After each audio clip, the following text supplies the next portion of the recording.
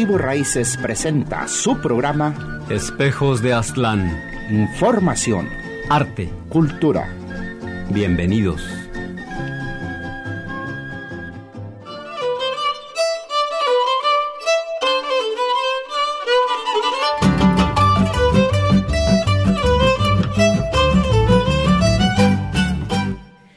Today on Espejos de Aztlán, we'll honor Dr. Mary Lucy Jaramillo's life and contributions to New Mexico, our nation, and the world. A native of Las Vegas, New Mexico, who advocated for civil rights, becomes the first Latina to hold a United States ambassadorship. Throughout her career as a teacher, scholar, community leader, and writer, she focused on education, bilingualism, and Latinas' rights. Her tireless efforts left a legacy of essays, awards, photographs, and books that are now housed at the National Hispanic Cultural Center. We'll speak with three women who knew her from different points of view. Dr. Cecilia Navarrete, who studied under Dr. Jaramillo at the University of New Mexico as an undergraduate. She was also a member of the U.S. Ambassador Mary Lucy Jaramillo Endowed Scholarship Committee at the University of New Mexico and co-authored her coming-of-age memoir, Sacred Seeds, A Girl, Her Abuelos, and the Heart of Northern New Mexico. Veronica Sanchez, former president and current member of the New Mexico Hispanic Women's Council, to which Dr. Jaramillo was a contributing member. Additionally, Veronica's father worked with Mary Lucy at the University of New Mexico Cultural Awareness Center. And Anna Uremovich, she'll share her experience as the National Hispanic Cultural Center's archivist, who is making accessible the Ambassador Mary Lucy Jaramillo collection at the center. For Espejos de Aztlán today, Cristina Bachin. Mary Lucy began at the bottom of the economic ladder, and by extraordinary feats of persistence, endurance, and application, rose to become the Honorable Madam Ambassador. Hers, more than any of the others, is the ultimate American success story, for she had the longest to climb and had to strive every inch of the way. Now let me start at the beginning of her life. Mary Lucy Antuna Ruiz was born in the village of Las Vegas, New Mexico in 1928. To a mother who was a descendant of the Spanish settlers of northern New Mexico, and to a father who immigrated from Mexico to Las Vegas to practice his trade as a shoemaker and musician. Being born during the Great Depression of our country, Mary Lucy lived in poverty and what she describes as an uneasy family life. Her father was seldom home, but instilled in his children pride for his Mexican ancestry and language.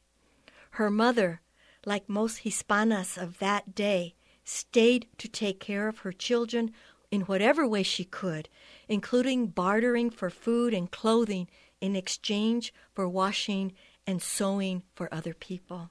Despite the family situation, Mary Lucy's mamita constantly reminded her children that education would be the ticket out of poverty and would free them from being dependent from anyone. Also during her young life, Mary Lucy was supported by her grandparents, who lived in a ranchito just north of Las Vegas. This is the place, the ranchito, where Mary Lucy describes where the doors of learning were opened to her by her grandparents. And it was done through the everyday practices of their Hispanic faith, the language, the traditions, and the empathy for their community of comadres y compadres.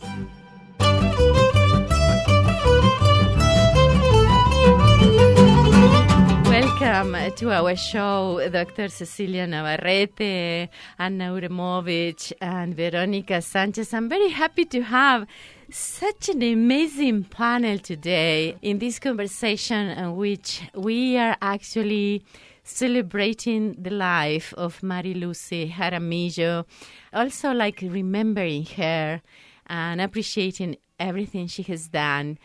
But especially we want to share with our listeners the value of such a woman. Let's begin to portray something about her. All of you know her from different perspectives, and I would like to share with our listeners some personal stories that can portray Maria Lucy Jaramillo in person. How about you, Cecilia? What do you remember? How did you meet her? And when you were young, and we're all young, I know. Young at heart. What do you remember? What really impacted your life by knowing her? Well, I met Dr. Jaramillo during her bilingual advocacy days and civil rights activism days. I was an undergraduate here at the University of New Mexico. It was in the late 60s and early 70s. I was aware of the efforts then of Cesar Chavez and Dolores Huerta and Martin Luther King Jr. And these people and the events of the time, they stirred me to a real unrest. But I had no idea what to do with my feelings. I was just a young undergraduate. And only thing I did was, in those days, was attend protest demonstrations and make silkscreen posters with Veronica Sanchez here for Reyes Tijarina during our days in the Chicano Studies Center. All that changed when I went to a meeting where Dr. Jaramillo was speaking. She was actively involved in civil rights movement at the time and speaking on campus about the need for cultural awareness, bilingual education, and multicultural education. It was her talk that motivated me to major in education and later acquire a minor in bilingual education, because at that time there were no majors in bilingual ed. Well, Maria Lucy later became my advisor and the person who inspired me to pursue a professional career, as we called ourselves then, Chicanas. Of course, later turns to Hispanics, and now we're Latinas. But I was not what you would call a standout student. So when I'd have problems with my grades or with a faculty member, she would gently remind me to not shy away from new learning or professional opportunities. She would say, "Mija, we need more professional Hispanic women to make a difference for others. Don't give up." And then she would ask how she could help, and she would. She stepped in whenever I needed her. And I have to tell you that growing up in a large, poor Hispanic family, I never had anyone speak to me this way. I wasn't even expected to go to college. And if it was not for Maria Lucy, I would not have felt empowered to continue my education and focus my career on doing what Maria Lucy motivated me to do, and that was to make a difference for those less fortunate than myself. I owe her my career. Well, Maria Lucy Jaramillo is a model in many, many ways. We are thinking about her to continue to be a model and to multiply her, and she is multiplying herself in you as well. Can we share some other of your stories? Anna Uremovich, I think you have been in touch with her by being the history archivist in the National Hispanic Cultural Center, but through that you were able to share some stories. How about her character, something that... Oh, yes, absolutely. It's not common for an archivist to get to work with the people that is the body of the collection. So when Maria Lucy said she would be more than happy to come and help me process her collection, I immediately jumped to the opportunity. So we would spend many days sitting looking at numerous correspondence, biographical material, her speeches, but mostly we would look at a lot of the photography because I needed her to tell me what was happening in that photograph. And one of the most poignant stories that still stays with me is she was ambassador, as we know, in Honduras from 1977 to 1980. And oftentimes her activities were of more genteel, diplomatic nature. So she visited many cities and towns, had many events, evening receptions, things like that. But as she became more certain of herself as ambassador, she also took on some interesting projects. She decided she wanted to go to the mines. Honduras had a thriving mining enterprise going, and she announced and made her arrangements that she was coming. And she assumed, as the strong woman, the Latina that she is, that she was going to be in the mines. There was no point in just coming and shaking hands. She wanted to see what it was all about. And there was a bustle, as she was telling me the story, of all men. She's the only woman there. And they're like, but you can't go down the mine. And she's like, why can't I go down the mine? And they're like, because you're a woman. And she's like, I'm the ambassador. I wish to go down the mine. And then they're like, well, maybe we can arrange it if your husband wishes to go with you down the mine. And she, again, very gently, but very firmly, let them know that she was going down the mine and they needed to find the appropriate clothing for her in her size. And lo and behold, they did, because that was the picture that we were looking at. There she was, standing true and tall with all of these men right before she went down. She's got the helmet on with the light and all of it. I just thought that is a wonderfully poignant expression of her gentle, professional, but personal way that she was with everyone. Yes, this is gentleness and power at the same time in a woman's hand. How about this definition we usually as women here are going through, like you were laughing and I laugh with you. We are Latina, Chicana. Sometimes even this I is changing again. So after a while I thought, oh, finally I have the I am Latina. And then again is somebody's getting rid of that. I'm Hispanic and Chicana. And you, Veronica Sanchez, as being president, a former president of New Mexico Hispanic Women's Council and current member of that, you know lots of stories around it.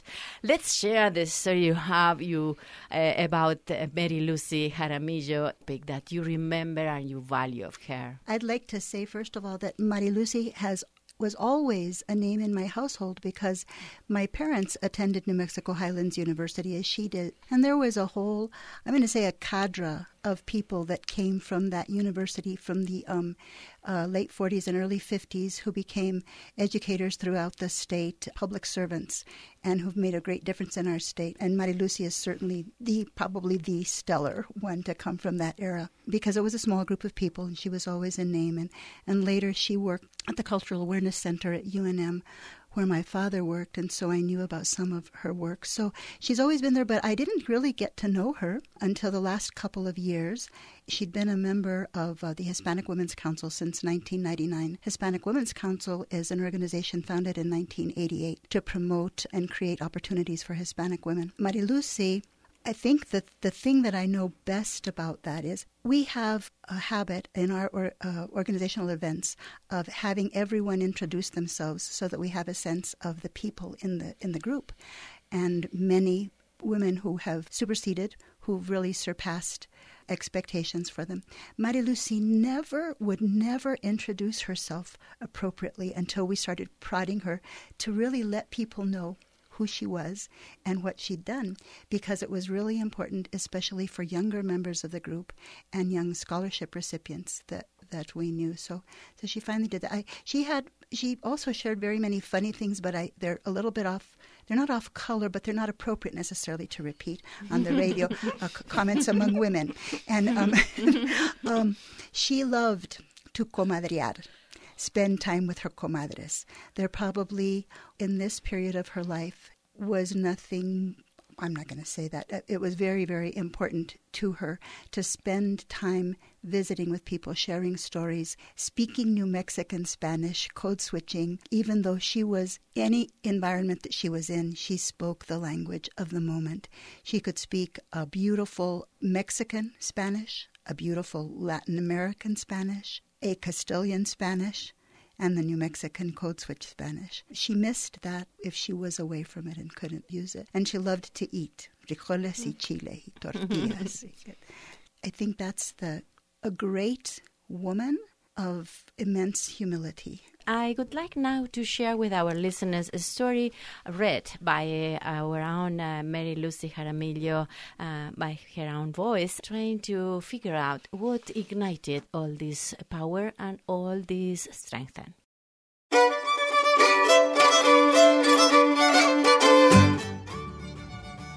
I want to share from my newest book, Sacred Seeds, just a little about my nanitas. That's my grandmother's strong, strong faith. She had this deep, deep belief that praying would bring any miracle that she wanted. And she had this power in her, even though she was a tiny little woman, to make everybody around her believe. All the neighbors would follow her with whatever she decided. I've included a chapter called Nanita's Miracles, and it's closely based to her beliefs. And I'm going to read just a tiny little excerpt to give you an idea of my Nanita.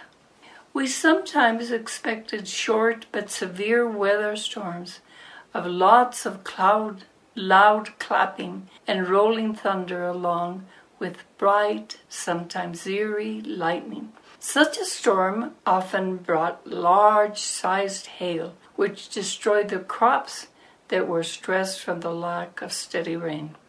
One afternoon we heard a roaring thunderclap very close by and saw the heavens open up with lightning streaks. Nanita got into her mode of praying and quickly told us to pull out our rosaries. "Saquen sus rosarios," she said. Nanita believed our rosaries would protect us from all the impending evil the clouds would bring. Praying loudly, she quickly went to the kitchen and took out a box of salt. Picking up her pace, she ran to the edge of the porch and started throwing fistfuls of the salt into the sky in the form of large, large crosses. At the same time, she loudly prayed, "Santo Niño, ayúdanos, que no nos vaya a hacer mal tanta lluvia. Necesitamos lluvia, pero no tanta. Ayúdanos, Tatita Dios, ayúdanos." She wanted help, but from little Jesus, but she also knew not to ask for too much rain.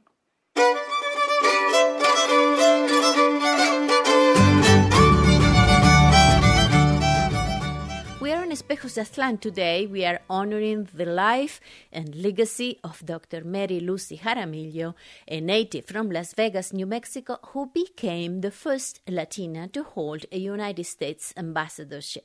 Let's continue to listen to this conversation with Dr. Cecilia Navarrete, Veronica Sanchez, and Anna Uremovich. For Espejos de Aztlán today, Cristina Bachin.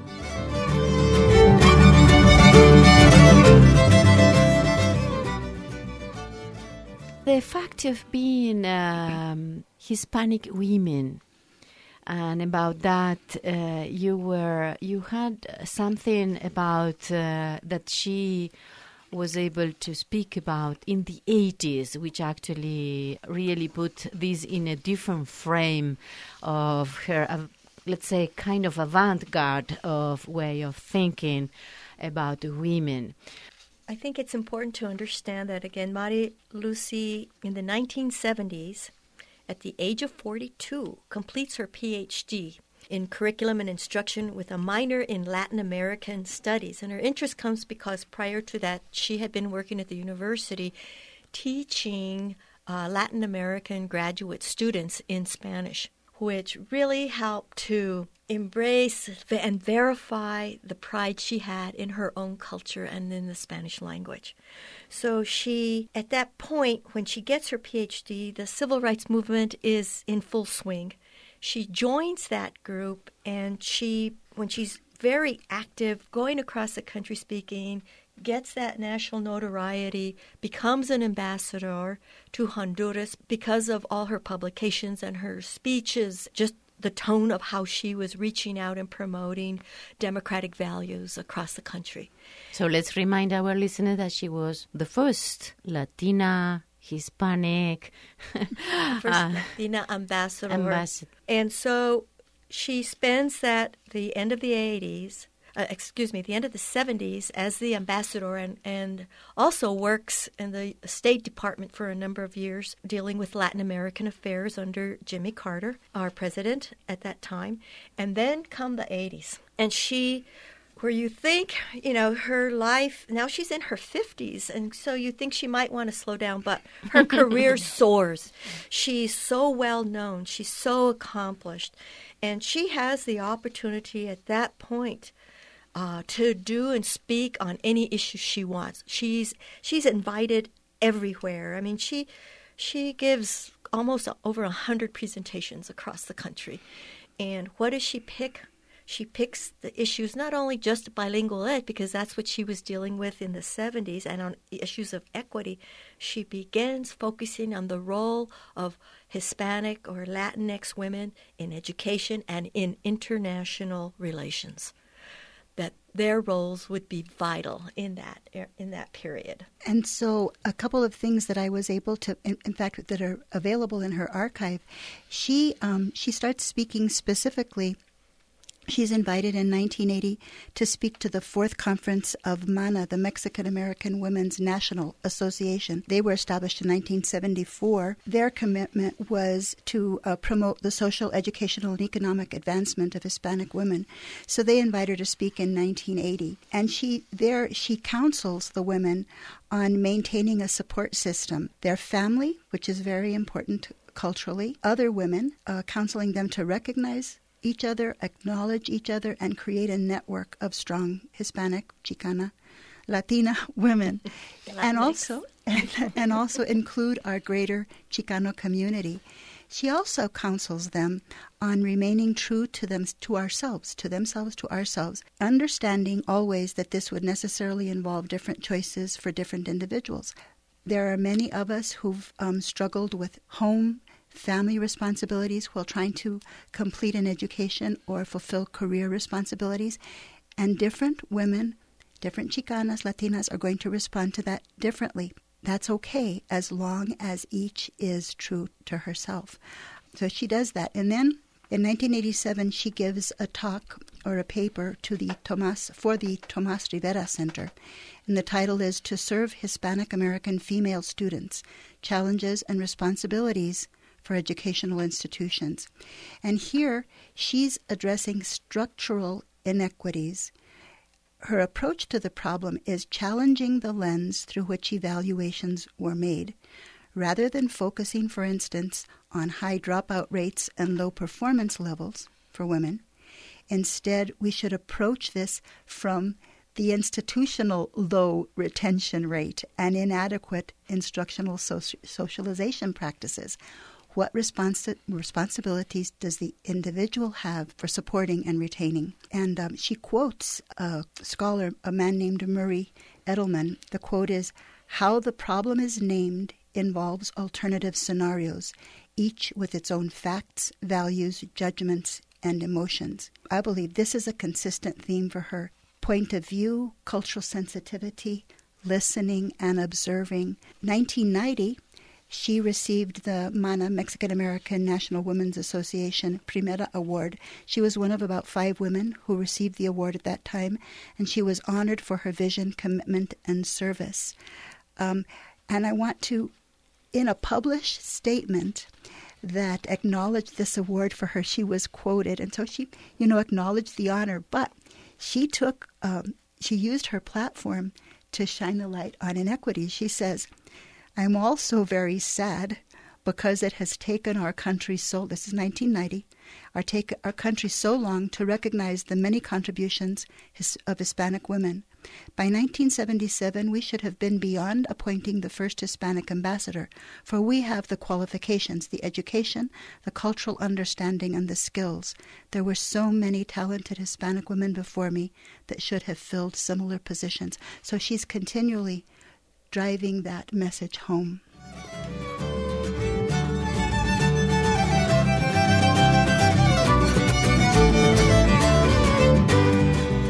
I was going to ask you about how did you convince her to write this book, and if we can share that story, because we are talking about her also, this humble side, I would say central part of her personality. She was strong at the same time, very humble. We are very accustomed that we are in a culture that people have to have kind of grandiosity, feature, peculiarity to be a leader. And that was not her characteristic. How did you persuade Mary Lucy Jaramillo to work with you about this book, Sacred Seeds, her last, I think it's her last publication, I guess. Right. It was published in July 2019. I joined the committee to help establish the Mari Lucy Jaramillo Endowed Scholarship. And after one of the meetings, she takes me by the arm and asks me to walk her to her car, that she had something to ask me. And I'm thinking, oh, gosh, I wonder what did I do wrong? Because that's, that's the student. But she ends up wanting to know if I would help her plan her funeral. And I have to say that I was initially shocked and thinking, what's wrong? What's wrong with you? And at that time, she didn't know she had this debilitating disease. But she just says, oh, Cecilia, I need help. I don't want to burden my husband, or my children with the Catholic services that I want planned for my funeral, when I die. And, well, she's so charming. How do you say no to this incredible woman? And so I accepted and I helped her, and I meet with her. We started on a weekly basis, and as I went to her apartment, she pulled out a box, and she goes, you know what I have in here? And I don't know. And she says, I have stories of my childhood. Since I got back as an ambassador, these stories, she says, were just in my mind, and I had to write them. So she had all these pages of stories, and when I thought about it, I thought, I said, let me read them. So I took them home, I read them, and I knew we had something really special. And I said, Mari Lucy, when I saw her next, how about we write a book? She goes, I don't know. And I said, Mari Lucy, let's write the book, and with all the proceeds going to the scholarship. And she goes, what a great idea. Let's do it. And that was the beginning. So I helped. We sorted through the book. We made sure we included the Northern New Mexican Spanish. We just embellished wherever, because she had just written these down. We embellished wherever we needed more detail. And we end up writing about her experiences through the eyes of a child, her experiences at the ranchito with her grandparents, the sacred seeds that she ends up acquiring, about the interactions with the community in the ranchito and the games, the dances, the key things that she learned from her grandparents. And we also included the photos and profiles of the key people in her life. And that's how Sacred Seeds came to be.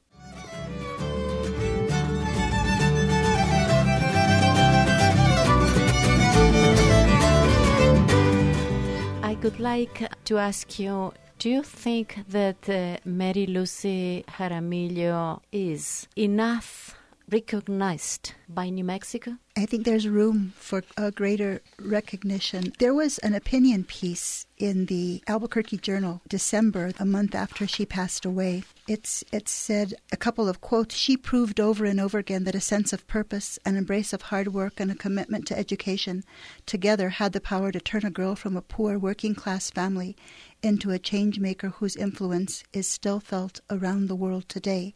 This is the important. Her legacy is and should be more than even those well-deserved accolades. New Mexicans should remember Jaramillo's name, the lessons she taught, and the example she set. Yes, I think we need to do more. I know Mari Lucy had dreams of having a school named after her as one of those memories. She would like to have a curriculum created from Sacred Seeds for children. She wished her book would be accepted by the public schools for children to read for inspiration and knowing they too could be whatever they want in life. So I think there is a whole lot more we can do. We would look forward to hearing from folks if they have other ideas and are willing to help to move this memory of her forward. I hope our listeners are listening to you. And Anna Uremovich, if someone would like to, would be interested to go and go to the archives, how can they reach the material you have? Or Absolutely. I would like to add that her legacy is in so many people, but it is also our great joy and pleasure at the National Hispanic Cultural Center to have her embodied in her own collection. These are her own words, her own photos, her own writings. Even though she has left us, a large part of her is still there. The collection is available by appointment. You are more than welcome to either call me directly at 505-383-4706 and arrange an appointment. Or if you would like to look at the sort of items that are in this sizable collection, our finding aid to the collection is located on the Rocky Mountain Online Archive. I want to thank you all for sharing these stories about Mary Lucy Jaramillo. I appreciate also, even though it can be emotional all the time and all the stories we are sharing with our listeners. Thank you so much for sharing this with Espejos de Aztlán. Gracias, Cristina. Thank you, Cristina. Thank you.